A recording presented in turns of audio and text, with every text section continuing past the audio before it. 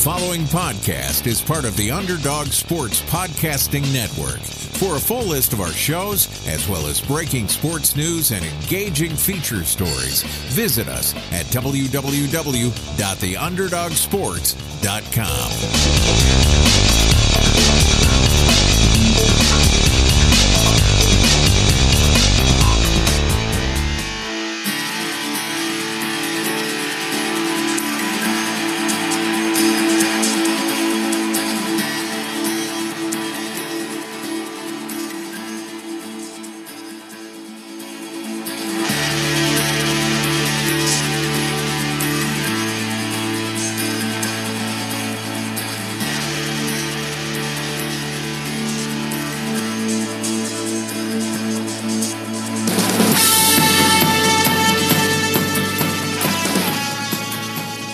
Welcome back to another episode of the hottest sports betting, well, not really sports betting, football picking podcast in the country. I am Tyler Laurie, and I am joined, as always, by my two co-hosts. First, up in Philadelphia, his football team stinks. Chris Smalls. Angelos, how are you this fine Thursday morning? Had to get that jab in. I got some good picks. And you know, you're calling my football team stinks. They do right now, but I do see some light in this darkness, and I'll tell you why a little later on this podcast. Just get ready. Strap in for it. There you go. And then up in Maryland, his football team, their record is good. I don't know if they're good or not, but they're 6-3. But Andrew, Bart, how are you this morning? They just win games. Alex Smith is a winner. Unlike Smalls. We call that the Smitty effect, where you're not sure how he wins games, but all of a sudden his teams are in the playoff hunt. But Bart, enough is enough. Speaking of just winning games, the Create Your Shot podcast crew is just, the band keeps rolling on. Why don't you recap last week for us? Last week, 8-4-3. Though the 3 pushes are kind of garbage, because by the time this podcast gets published, all of the pushes lines went down, so that's really 3 winners for everyone. We should just call it 11-4, but for the sake of it, we did push the games. On the week, we're going to talk about betting and winning units now, because we know not everyone's betting 110. Some people are betting more, some are less. So we're just going to say, last week you won 3.6 units. On the year, you're up 5.7. If you're just following Tyler on the year, you're up 9.9. As a show, we've given you 6 straight winning weeks in a row. During that run, 26.2 units. So if you're betting that 100, that's over $2,600 in those last 6 weeks. That's a lot of money. I like how Bart doesn't give regular totals anymore. So I think I was 4-0-1 last weekend. Thanks a lot, Nick Saban. We'll get to that in a second. And Smalls 3-2. And Bart, do you have the sheet open in front of you? How many weeks in a row has Smalls just grinded out a 3-2 week? Has it been 6 weeks? He's got 5 3-2s and 1 3-1-1. Where I think Navy pushed against Temple, because I can't imagine why else Smalls picked a Navy football game. I love that. Yep, just model of consistency over here. One game above 500, that's all I'm looking to do. The best part is Smalls usually digs himself a hole with college football, and it looks like he's going to have a terrible weekend, and then just sweeps the NFL card to get it back. Though 1 week he did the opposite and went 2-0 in the NFL, or 2-0 in college, and then did the opposite in the NFL. So the one thing I will say about betting, and this is something that Bart is very good at, and we talked about this last year. If you've been a listener for a long time, we talked about this on the March Madness episode, but you do always want to try to get the best lines. So typically, and I try to do it, and I think you guys do it as well, but if you see a line that looks really good on the show and we give it out on Thursday morning, we try to say like, all right, get it right away because something crazy is going to happen. But yeah, you should probably be waiting till Saturday morning in general to just bet. But obviously on the show, we're not broadcasting live. We do not have a serious contract just yet. So we have to give out Alabama minus 24. That actually went all the way down to, I believe, 22.5, Bart, and then it closed at 23.5. So that was a winner if you bet that game on Saturday morning. And then what did Clemson close at? Because I actually didn't see that. I saw that at 18 or 18 and a half. Yeah. And that was, I mean, Clemson, I texted this stat to you, I think, the other day, but Alabama's outscoring SEC opponents by 32.9 points a game, but there are two opponents in the country that have outscored their opponents by a point differential of 330 or more. Bama has a 359 point differential and Clemson 330, and then the next highest point differential in the country is like 188 or something from teams ranked in the college football playoff rankings. So right now, obviously, we have talked about how Bama is really, really good, but Clemson is playing as well as Bama at this current moment, and whether or not their quality of competition is, as good or not, I don't know. But Clemson, they need to be taken seriously. Like they should have probably beaten Boston College by a little bit more than they did. They got pretty unlucky. I mean, BC ran a kickback right away to start the game on kind of like a weird play. BC's quarterback got hurt, so maybe it's different. But Clemson looks really good. Let's talk about Bama for a second, Bart, before we get into a new segment called DGen Storytime. But what are your thoughts just this weekend? We both watched the Bama game. You had Bama first half, as I did as well. That hit for the 10th straight week in a row. But Tua Tag not looking super healthy, and Mississippi State's defensive line looked awesome from about midway through the second quarter on. Are you worried about Bama if Tua is not healthy? He's supposedly playing against the Citadel this weekend, which seems stupid, but what are your thoughts on Tua's knee? Were you asking Smalls or me? You, because Smalls probably didn't watch, because it was a Saturday and he probably had a lot of more exciting things going on. I mean, I would imagine he's okay if they just trot him out there every week, but it's kind of concerning that they end up taking him out of the game earlier than they really want to every single week. This week, it seems like the perfect game to play Jalen Hurts or really just not get him hit. Yeah, I don't understand why, and Saban is a stubborn guy, but as we'll talk about it in a second, but I don't understand why you don't sit him this week. They're 51-point favorites against the Citadel. Then they have a bye week before the Iron Bowl. So, this is the perfect time to seemingly give him 2 weeks off. You can beat, I mean, Bart, they could put Smalls back there at quarterback and beat the Citadel, just handing the ball off 100% of the time. So that seems stupid. But Saban he's on the list for good. Guys, if you were watching, why don't you walk us through it, Bart? We're 4th and 2, 15 seconds to go in the game. Saban's up 24-0. We just need to kick a field goal. Instead of putting back in Josh Jacobs, who was gashing Mississippi State in the fourth quarter on the last drive, we just hand it off to Damian Harris and don't get it on 4th and 2? What the hell? Why is Saban? His field goal kicker stinks anyway. The guy had just made a 49-yarder, but why is he not letting that guy get confidence? And why is he screwing us over on the show? And actually, I had it at 24 because I bet it early because I was worried it was going to go up. Yeah, I also had it at 24. What the hell is this guy doing? I mean, I guess we see why Lane Kiffin's one of his proteges. He also does not care about covering the spread for you. Really, really disappointing. Did we have any other bad beats? Smalls got hooked, I think, on Monday night. If you want to talk about that one, that was a close game. So while he covered, it's not like it was garbage time or anything like that. Yeah, I mean, I was a little concerned about that game, and it hurt me to root for the Giants there. But Smalls also had maybe the worst pick of the season with the Bengals plus. Yeah, that was tough. But you know what? I was okay with that pick because I really did think that was one of those letdown NFL games. You come back from a big emotional win at home and you go on the road to go to Cincinnati. And it was cold. It was cold weather. But you know what? I forgot about, no, not that I forgot. I should take it way more seriously that Andy Dalton is the quarterback for the Bengals.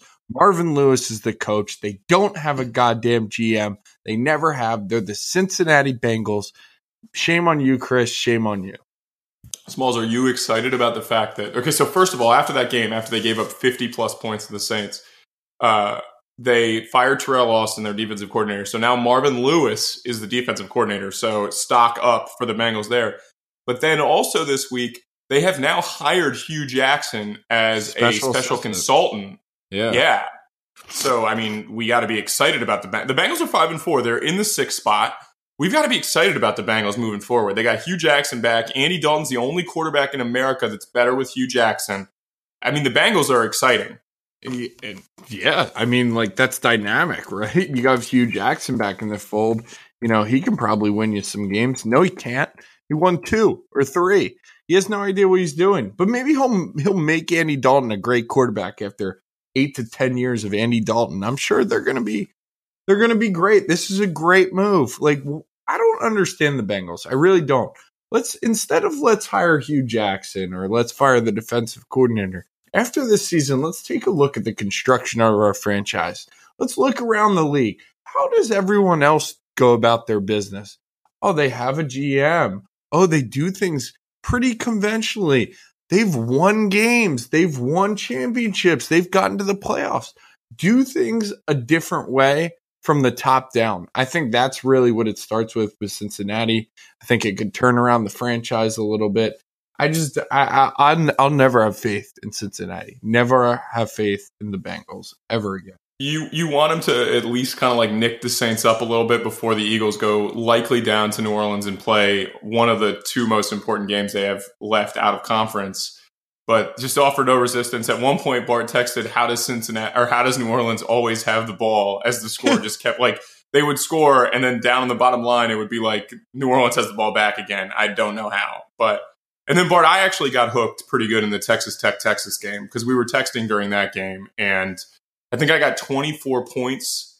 I actually ended up with 31 points in the last 4 minutes of that game, but I needed like 18 or something and got 22 in the last 4 minutes of that game for it to go over. And Texas Tech on their 3rd-string quarterback executes a perfect onside kick, and then Texas goes and scores with a minute left, or in the last minute anyway, to win the game 41-34. Yeah, that was just an awesome game. The end of the game was amazing. Like, Cliff Kingsbury may not be an amazing coach. I have no idea. He can certainly coach offense, but that guy just poops out quarterbacks. Like, you just put whoever behind there and the guy's throwing for 450 yards. The dude Duffy looked like he couldn't complete passes in the first quarter, and then all of a sudden I look at the end of the game, he has like 465 and like 4 touchdowns, and he was awesome down the stretch.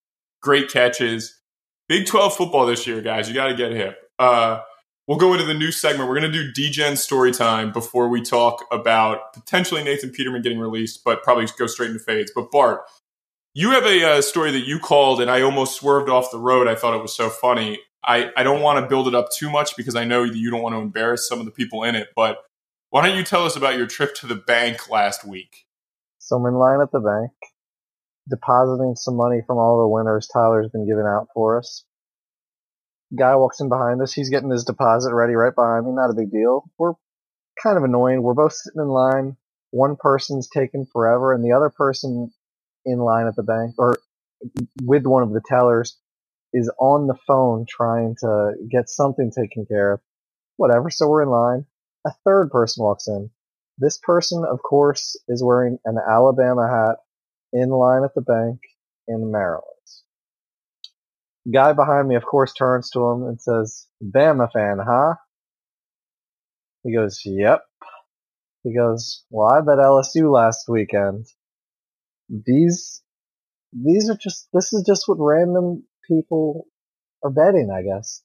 Who in their right mind was taking LSU? So this guy, of course, goes, "I would have won $210 or something like that." I forget what the number was exactly. He goes, "I had $20 on the LSU money line." This guy didn't even want what was it, 14.5? I forget.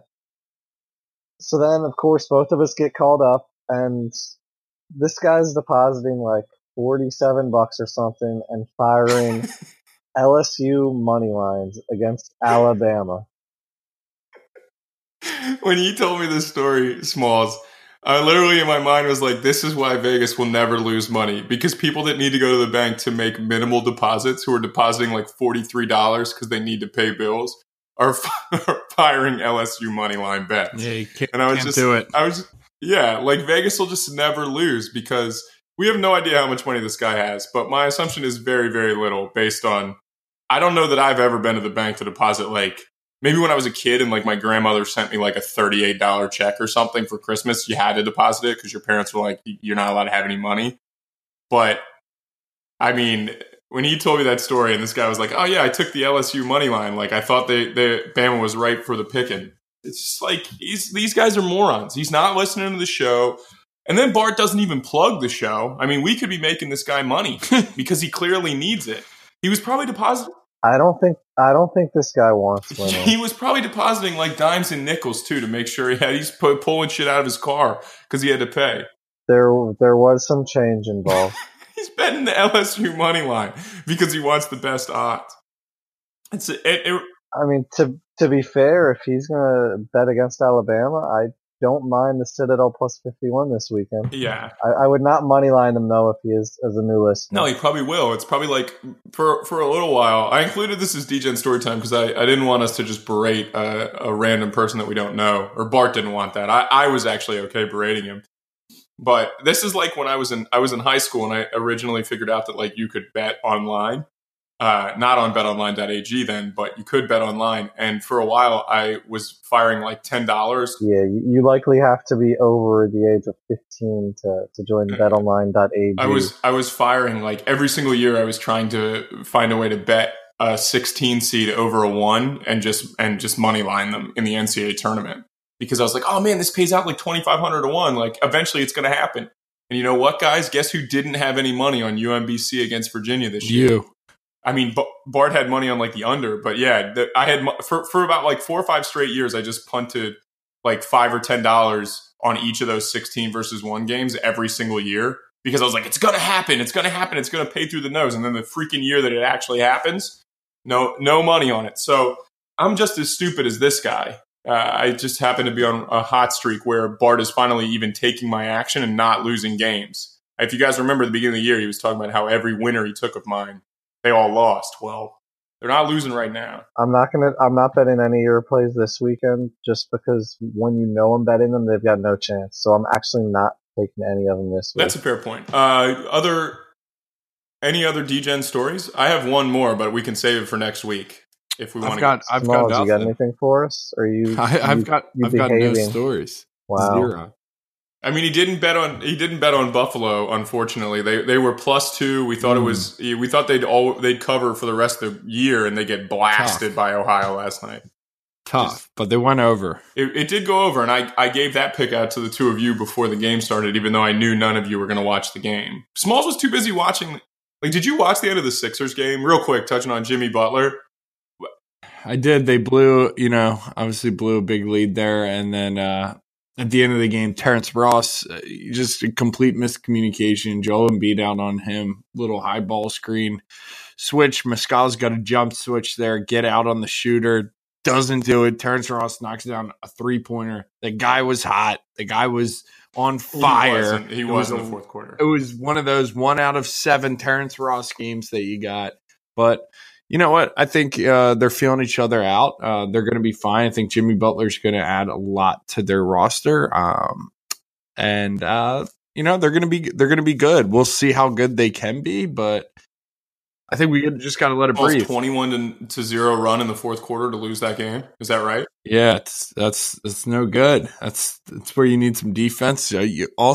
I'm surprised by that because there's a lot of ways for the Sixers to be able to get easy buckets with their, the mismatches they can create with Simmons and obviously going to Embiid and now Jimmy Butler, JJ Redick shooting the ball. The guy can really shoot. So I figured you could get 1 bucket against the Magic and not let them go on a 21-0 run. But Steve Clifford's got that team playing really well. They're not bad. Yeah, they're 7-8. The Wizards on a 3-game winning streak, Bart. I finally watched for the first time all year. I watched most of a game last night because I thought they would beat the Cavs and it would make me feel good rather than just being angry. But real quick, just a trend before we get to fades. If you are looking to bet some NBA games, college basketball is really difficult. I think at this time of year, you can probably just bet overs and be fine. But in the NBA, if you're looking to bet some NBA games, I would say it's on the road for the next couple of weeks. Sixers unders are probably pretty good. Those guys play a little bit worse on the road. They come out a little bit slower, and then they're going to try to stop teams defensively with Butler, Simmons, and Embiid. So I would say before Vegas adjusts, because they don't really know how those three are going to play together, I would say Sixers unders on the road are going to be pretty good. At home, they just tend to they're really, really good at home. But let's go into fades. Smalls, why don't you start us off? What do you got? Yeah, I got a fade that's been coming for a long time. I've had this argument probably with a lot of different people over the years, and I may have even laid this out on the podcast before. So, excuse me if this is a repeat, but I'm kind of sick and tired of. I'm not sick and tired. Listen, you can like college basketball a lot. You can like it better than the NBA. What I really have a problem with is when people start saying college basketball is just a lot better. It's a lot more. They play basketball the right way over the NBA. I can't take the argument. You can enjoy the game a lot more. You can enjoy watching some mediocre players get together and play basketball, and they run their little sets, and there's a 30-second shot clock, and there's some decent coaches. You can enjoy that. But the NBA, to say that level that they don't know how to play basketball, that it's all one-on-one, that they don't run any sets, that there's no thought process, the guys are just out there being athletes, is the dumbest argument you can come at me with. And I'm sick of people texting me, calling me, getting in tailgate arguments with me about how college basketball is so much better than the NBA. Because it just doesn't compute. You have the best players in the world in the NBA. If you watch the game, they run a ton of different actions, a ton of quick sets. It's a 24-second shot clock. Now with the 14-second offensive rebound, there's a lot more thought that goes into it. There's after timeout plays that are just remarkable. There's stuff you have to do against better defenses. So these are the most talented players in the world. They're the most exciting. They're playing 82 games a year, and there's a lot that goes into it. So don't give me that stupid argument, but enjoy. You can enjoy college basketball. I personally love the NBA, love watching the NBA. I think it's way more entertaining, and I think it's way better basketball. So that's my rant today. It's a pretty good So rant. fade those people. College basketball definitely substantially worse, especially as you watch mid-major teams. We don't really need to watch guys just miss a lot of jump shots. But I'm very sure that the most watched game last night, obviously ESPN had 2 primetime NBA games, but I guarantee you that Duke against Eastern Michigan was the most watched basketball Honestly, game. I like college basketball, but I didn't even know that game was on. To tell you the truth, that's a lot. You know Duke's playing because anytime Zion Williamson does anything, your Twitter timeline just I don't explodes. think I was on Twitter then last night because I didn't see anything. Did they destroyed him, I'm guessing? I didn't look. I can't imagine. I don't know that it was close. Eastern Michigan's actually not bad. Friend of the program, Zach Spiker, actually told me that the other day because they played Drexel to open the season. But all right. Good one from you, Smalls. Fade college basketball idiots. I'm not actually sure. You're just fading people who think college basketball is better than the NBA or that it's more pure of a game. I got a short one, and we talked about this a little bit before, but I'm fading the Patriots and Titans, not because like the game was bad, the Titans blew them out, but both teams ran the Philly special, which is any trick play is the Philly special. Which is cool. Like I don't mind running the Philly special, but why are we running the Philly special in the middle of the field with quarterbacks who for the Patriots, right? Why are you Tom Brady's 41 years old and he's hilariously slow. Why are you running the Philly special at like the 45-yard line? Like run it in the red zone where if he catches it, he's in the end zone and they score. You got to get to the red zone to run it in the red zone. Why are you running plays to your quarterback? Like the Titans, for example, they're up 24-10 in the fourth quarter, or 27-10. I can't remember the score at the exact time. They run the play with Marcus Mariota, who's been injured on the year, and he takes a massive hit. The Titans are 5-4 right now. To be fair, his injury was not being able to feel his hands.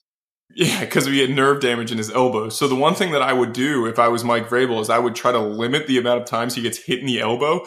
So running a toss-back pass to my quarterback in the middle of the field in the fourth quarter in a game I'm up more than 2 scores is not something that I would do. So I just want to fade people that put their quarterbacks who are so important to their team's success in harm's way unnecessarily. I can definitely, like, Doug Peterson might be an idiot. I'm not sure. Like, Mike Lombardi may end up being actually pretty intelligent once it's all said and done because Dougie P's had a rough couple weeks. But, like, he ran it with Nick Foles where, like, when Foles catches it, he's in the end zone. Oklahoma, who invented the play, Smalls, they ran it when Baker was in the end zone. But like the Patriots and Titans are running it where their quarterback just has to run down the field on the 50-yard line against defensive players who are bigger, faster, and stronger than their quarterback. Doesn't that just seem really stupid? So I'm fading anyone running the Philly special to 41-year-old quarterbacks or quarterbacks with nerve damage in their elbow in the middle of the field. So that's going to be a long title of this week's podcast. But if I see a coach do that, it doesn't matter if you're Bill Belichick, it doesn't matter if you're Mike Vrabel, I think you're an idiot. All right. Art, your turn. Sunday Night Football.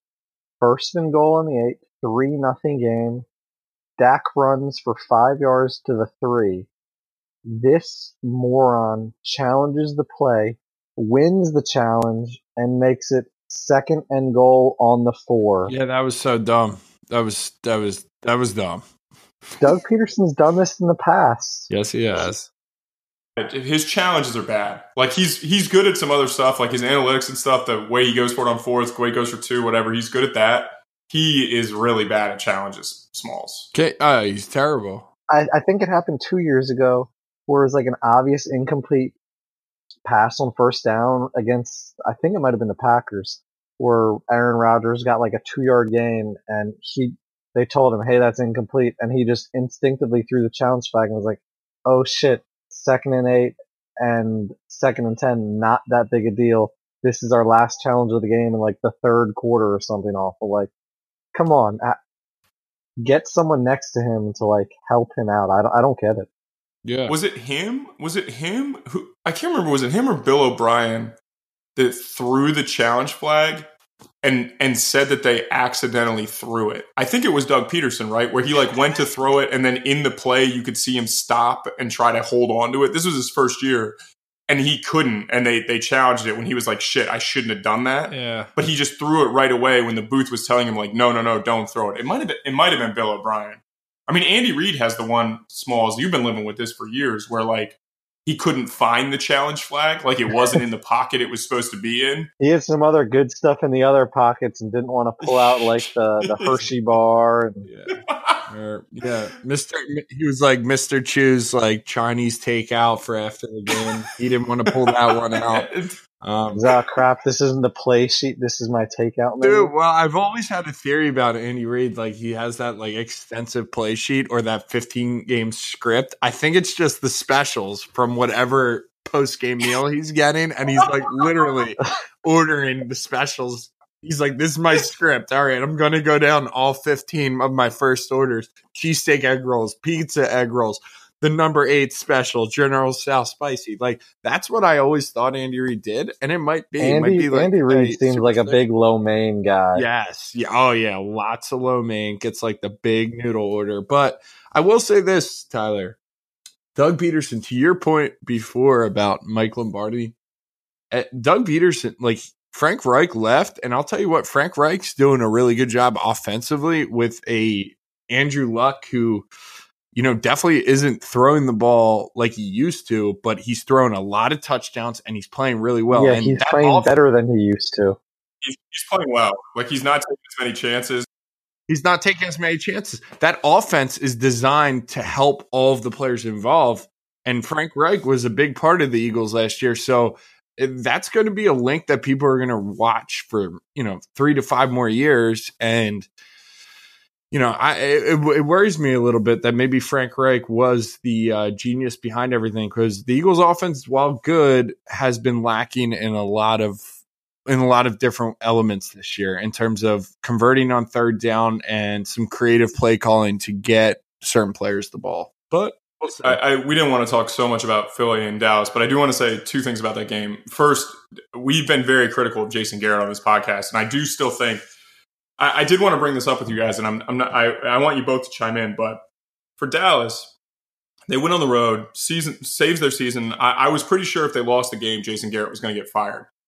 Is it okay for Dallas fans to be mad that they lost the game if you wanted Jason Garrett to be fired? Or as a fan of your team, do you have to be happy every single time you win against a rival? You guys get what I'm saying?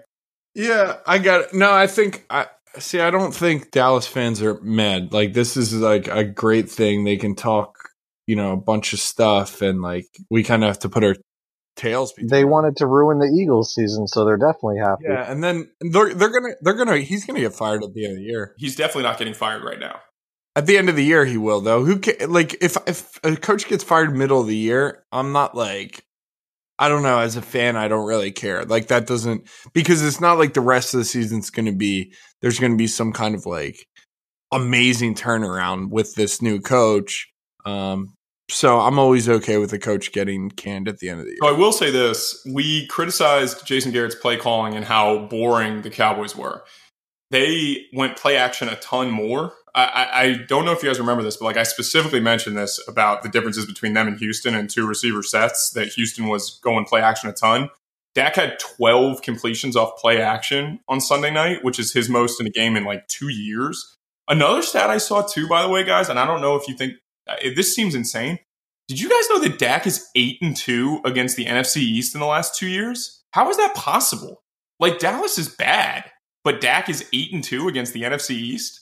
In the last 3 years. He still has to play. I think he still has like 3 or 4 more games this year. But like that's crazy. How is he that good against the NFC East and that bad against everybody else? Is Jason Garrett just great at scheming against teams he sees every single year? Like, I mean, but they did some different stuff on offense, and Zeke was awesome.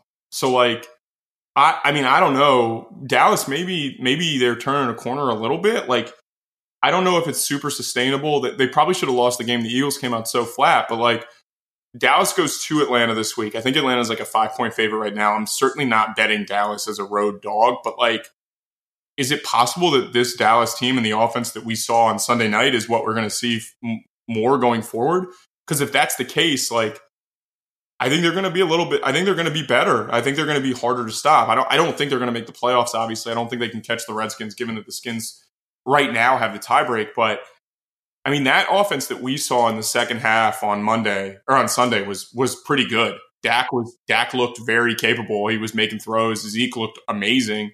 Their O-line was dominating the Eagles D-line. So like, maybe this Dallas team, like maybe we wrote off Jason Garrett quickly and now they're doing some different stuff and they're going to be harder to beat. Bart, I mean, your thoughts on the Cowboys moving forward, not a threat to you? Or do you think that there was enough stuff that we're, people who are Cowboys fans can be more optimistic moving forward? I mean, defensively, they're very good. They lost Sean Lee again 2 weeks ago, but their young linebackers are stepping up and playing well. If Zeke can run like that, they're obviously going to matter. Yeah, I mean, like I said, they probably should have lost. The Eagles just in the first half were terrible. I had someone tell me that the stadium was like the second loudest they'd ever heard it at the start of a game. Like Eagles fans were ready. Like they thought, like, all right, we're going to win here, and then we're going to be a game back of the Skins. Like we get to play them twice, and then for them to come out and score 3 points in the first half, Smalls, it had to be one of the most disappointing halves of Eagles football in the last couple of years. Right? I mean, yeah. I mean, but Monday, what was it? Sunday night game.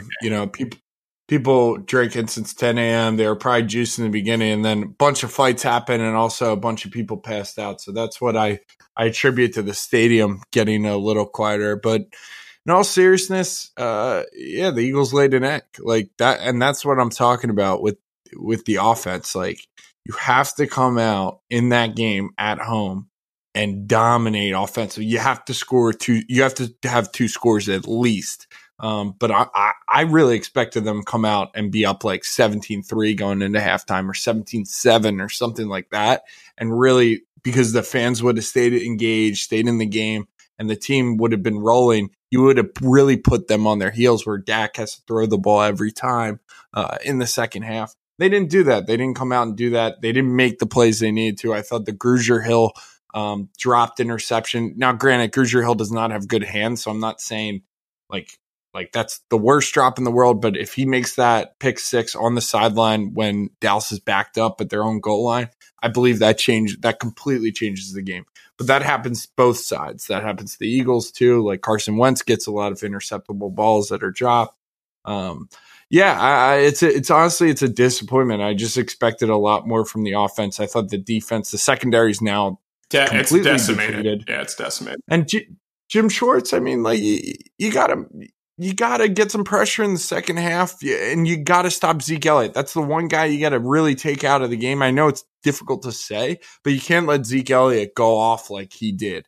You got to really key on that guy and make Dak Prescott beat you. You got to do it. And to be fair, in certain situations, they did make Dak make throws, and he made throws. He had a couple big third down conversions. Like, Dak was good, and it's, nobody's out here saying that Dak is better than Carson Wentz or anything like that. Eagles fans love that debate over and over again. But, like, Dak was good. I mean, he played really well in the second half. He was god-awful in the first half. But who knows? I think it's interesting. One thing, Smalls, before we get into the picks, it's amazing how much worse the Eagles are when Lane Johnson doesn't play. It's incredible how bad they are when he, just specifically him. Like, their record without Lane Johnson the last 3 years is, I mean, it's pretty funny, man. Like, they're really bad without him. Peters also, the guy's a Hall of Famer, but, like, we're watching. He's at the end of the line. We're watching the old Yeller treatment where, like, you might take Jason Peters out back and shoot him because he's just not the same guy. And I think that's part of it. Like, you win a Super Bowl and everything goes right. Your team is so mentally locked in. Like, you're just clicking on every level. And it's one of the reasons I think why the Patriots are so amazing. It's like, it feels like the band just keeps moving. The caravan just keeps going every single year for them to win 10, 11, 12, 13 games. And it's really, really hard for teams to do that. And I don't know how they do it. It's amazing. But the Eagles, it doesn't look like they have that same level of focus. But we will go into picks. As always, the reason you guys listen.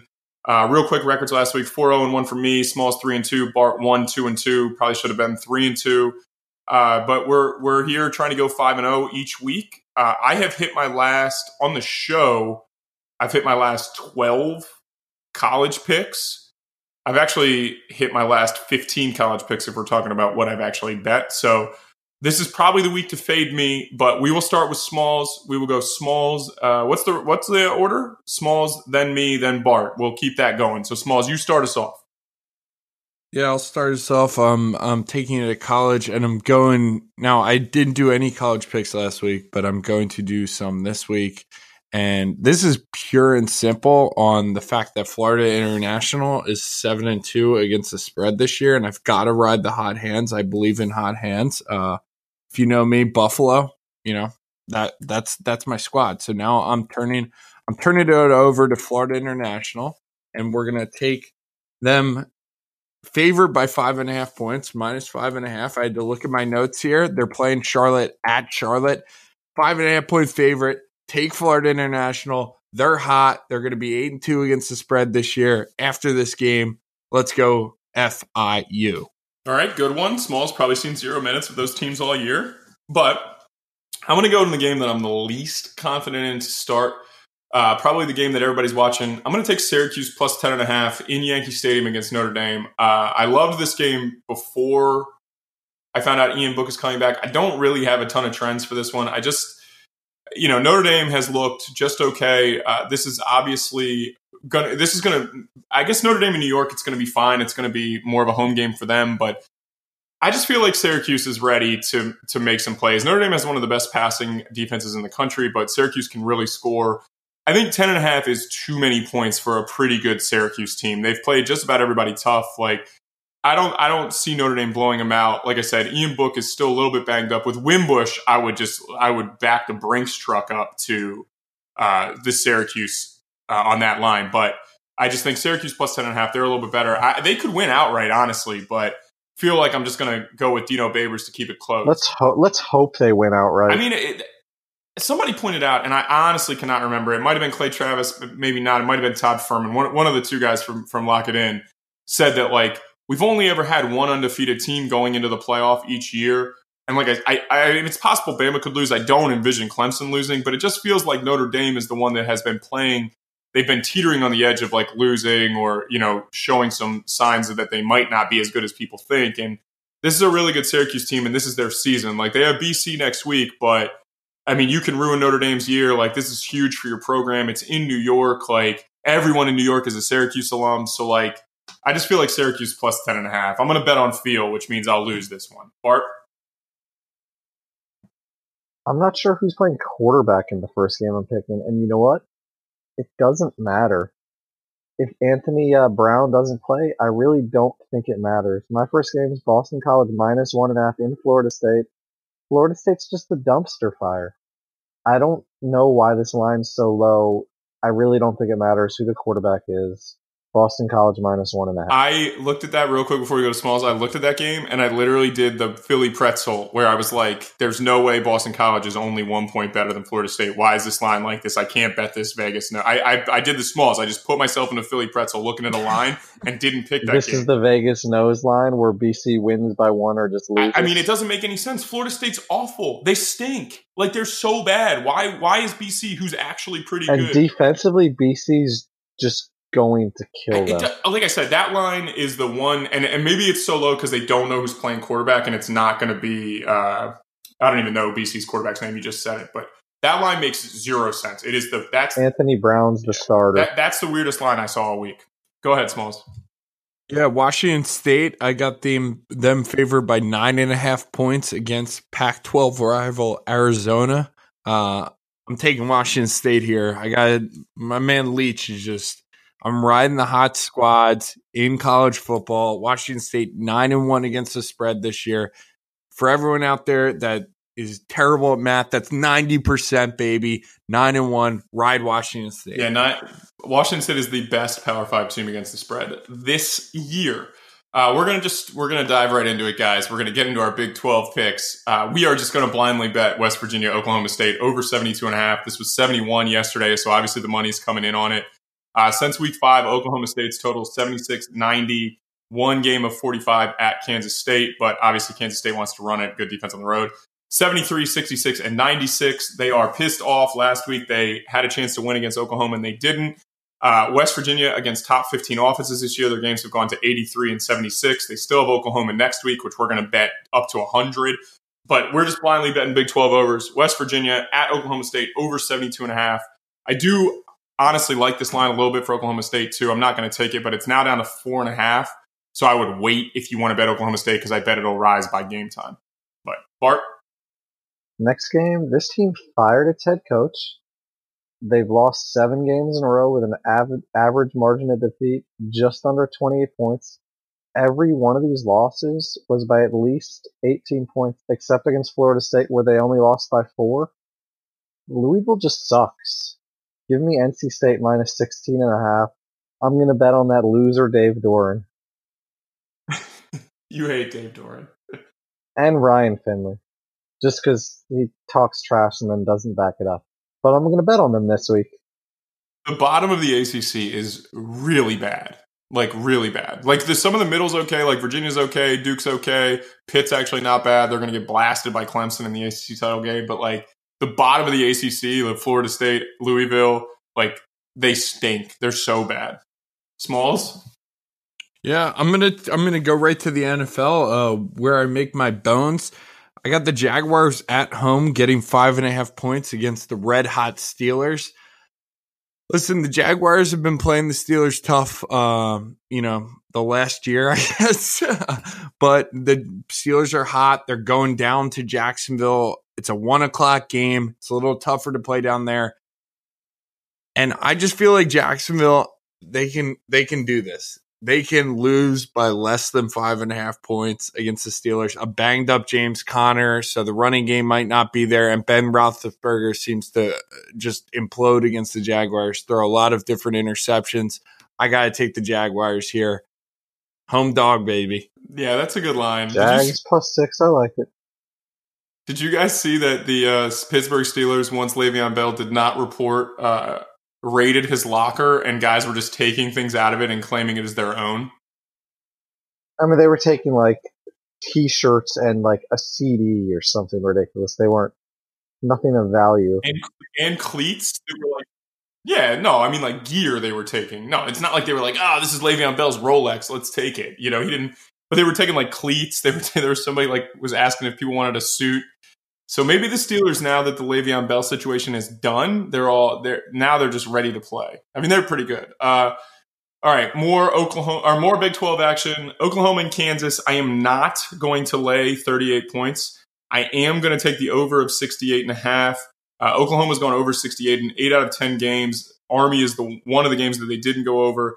They are scoring 50 per game, and I think they're going to run it up on Kansas because they do know that just beating West Virginia is probably not going to be enough right now. They really need to – I think they need to look really impressive. Their offense has been unbelievable. I think this is going to be like 63-10. They're scoring like 55 points a game. They should have scored more last week in Bedlam, but they had a third quarter that only had 14 points in it. The problem is going to be, can Kansas score? Oklahoma has yet to stop anyone. They have not given up less than 21 in a game all year. So that means we really only need 48 from Oklahoma, and we are going to get that easily. So print money on another Big 12 over. Oklahoma, Kansas over 68.5. Bart? All right. These teams have played 4 times in recent history. The results, 52-24, 49-28, 62-3, 62-14. I don't know why this line's so small again. Ohio State goes into College Park and just beats the shit out of Maryland. Ohio State minus 14. As of this taping, that is the second most bet game of the week. Ohio State minus 14. And the line has not moved at all, which I think is weird. But that line is, they're going to beat the crap out of Maryland. I'm taking the road dog in the NFL, a game I really like. I'm going to enjoy watching, but not really watch it because the Eagles are on. The Broncos versus the Chargers. I like the Broncos getting 7 points at LA. Versus this is purely off the bye week. I think Denver's ready to prepare. And another theory along the Steelers theory, I don't think the Chargers are as good as their record indicates. And you love Phillip Rivers. I know. I love Phil. I do. He's my man. I love Phillip Rivers, but I think this is a week where the Broncos keep the game close, if not win the game. And the Broncos are struggling right now. It's one of those like reversal of fortunes. I also see that Denver is 5-2 against the spread when they're at LA, the Chargers, in their last 7. I love that line. That just tells me off the bye week, there's a lot of things going Small's way. I'm taking the Broncos, laying a big amount of units on this game. Anytime I hear the phrase reversal of fortune, I think to like the July 4th hot dog eating contest and like Joey Chestnut and Kobayashi. I really like Small's NFL picks so far. I've told you guys all year, Denver very overrated analytically or underrated analytically. The Chargers are actually 3rd in DVOA overall, but Denver is 7th. Like, this game is closer, I think, than people realize, and the Chargers have not really beaten good teams yet this year. Like, this is a good pick, honestly. Like, this is Small spotting trends and making things happen. We're going to go back to the West Coast. I'm going to take Fresno State minus 12.5 at home against San Diego State. Fresno's super pissed off last week after blowing. I mean, they were up 14-0 at Boise with an opportunity to really take control of the Mountain West. End up losing the game 17-14. I don't know how it happened, but San Diego State's actually very good. One of the better defenses in the country, but they don't really score. Fresno, I've talked about this before, 16th in offense, 5th in defense, one of the most underrated group of 5 teams out there. I think this is going to be 28-10. Fresno gets back on track at home. They're definitely pissed off. And one other number for you, Fresno's 24-5-1 against the spread in their last 30 games. And that was with a loss last week. So the team that's playing close, they're playing close to the spread and they're covering week in and week out. So I like Fresno at home in a statement against a San Diego State team that has trouble moving the ball. Bart?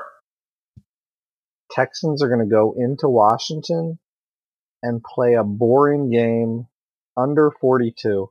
I'm not sure how either offense is going to move the ball. This is 2 really, really good defenses. The Redskins aren't looking to take too many chances. I think the Texans probably get a win because Deshaun Watson will make more plays than Alex Smith.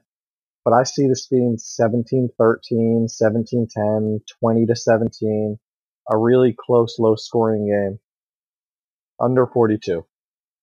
I like it. My final pick, I'm going to the Eagles game. Yes, I'm doing it, fellas. But don't worry.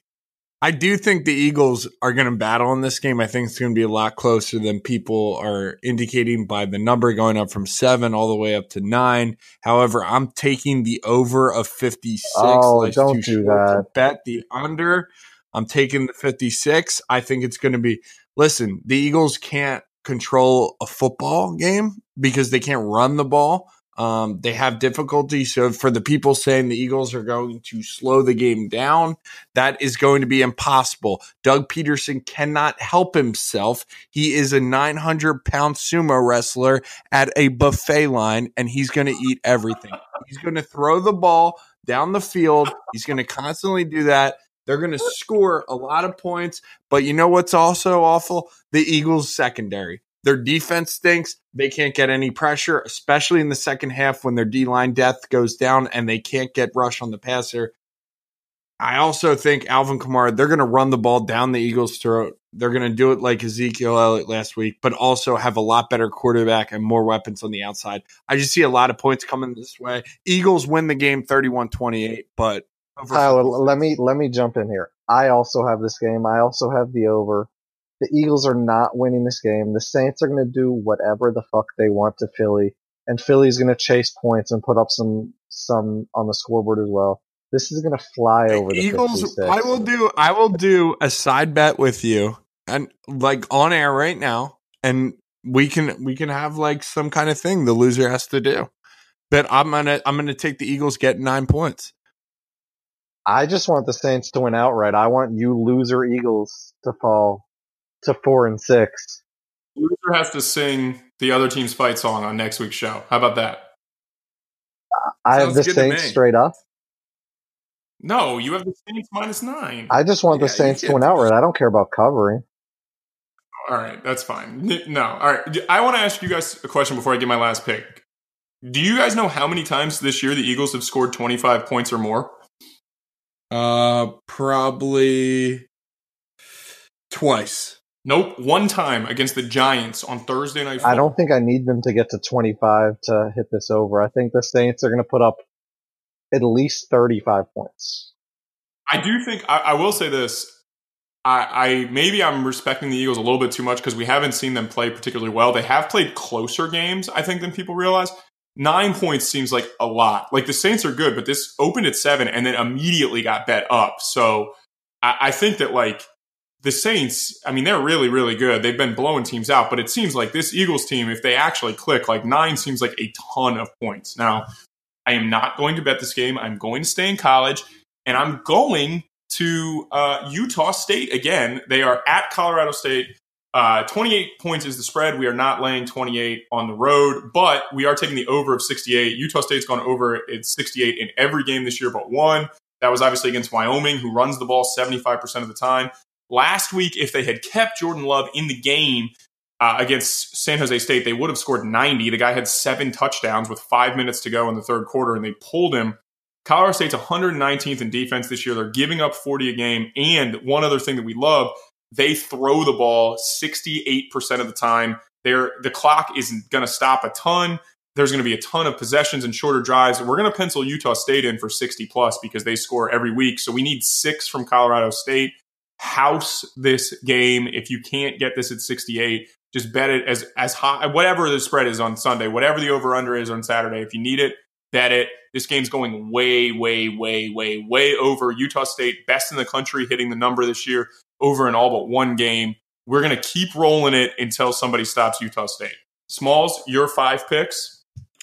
Yeah, I'm going to run it down. And remember, the college, I'm completely going with against the spread totals this year. So be cautioned. Florida International favored 5.5 points. Washington State -9.5. Got the Jags getting 5.5. The Broncos getting 7.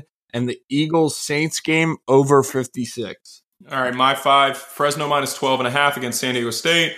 West Virginia, Oklahoma State over 72.5. Oklahoma, Kansas over 68. Utah, Colorado State over 68. Actually, Oklahoma, Kansas is over 68.5. Excuse me. Utah, Colorado State over 68. And then in the marquee game of the day, Syracuse plus 10.5 versus Notre Dame. Probably going to even wait until closer to game time to see if I can maybe get another hook on that. But hopefully Notre Dame goes down. Bart? BC -1.5. NC State -16.5. Ohio State -14. The Texans and the Redskins under 42. Thank you, Alex Smith. And the Saints and Eagles over 56. All right, that's it for us this week. Like I said, we are super hot as a show. 8-4-3 last week. What'd you say, Bart? 6 winning weeks in a row we've had? I mean, that's 6 straight winning weeks. So if you're rolling your money over, you're about the richest person in the country. But other than that, we are finished. As always, koozie contest. If you send us 5 picks and they go 5-0, I will send you a free koozie. Just make sure you include your address. Same deal. If you don't want to gamble because you are a loser, I will send you a koozie if you give us a 5-star review on iTunes, screenshot it, and send it to me. We are at Create Your Shot Pod on Instagram, at Create Your Shot on Twitter, Create Your Shot on Facebook, and createyourshot@gmail.com. Like I said in the Tuesday episode, looking for somebody to help us out with some sound production and social media stuff as an intern. If you're interested in hanging out with me and Smalls and maybe Bart now on Fridays, hit us up at createyourshot@gmail.com, and we will get something done in the next couple weeks. Smalls and I will be back next week, but I am also on the Underdog NBA show with Xandrick Ellison. A lot of stuff happening in the NBA. KD versus Draymond, Jimmy Butler, the Sixers, Markelle Fultz can't shoot free throws. The content writes itself, but for this week, we are out of here, and I hope everyone picks winners, and thanks as always for listening.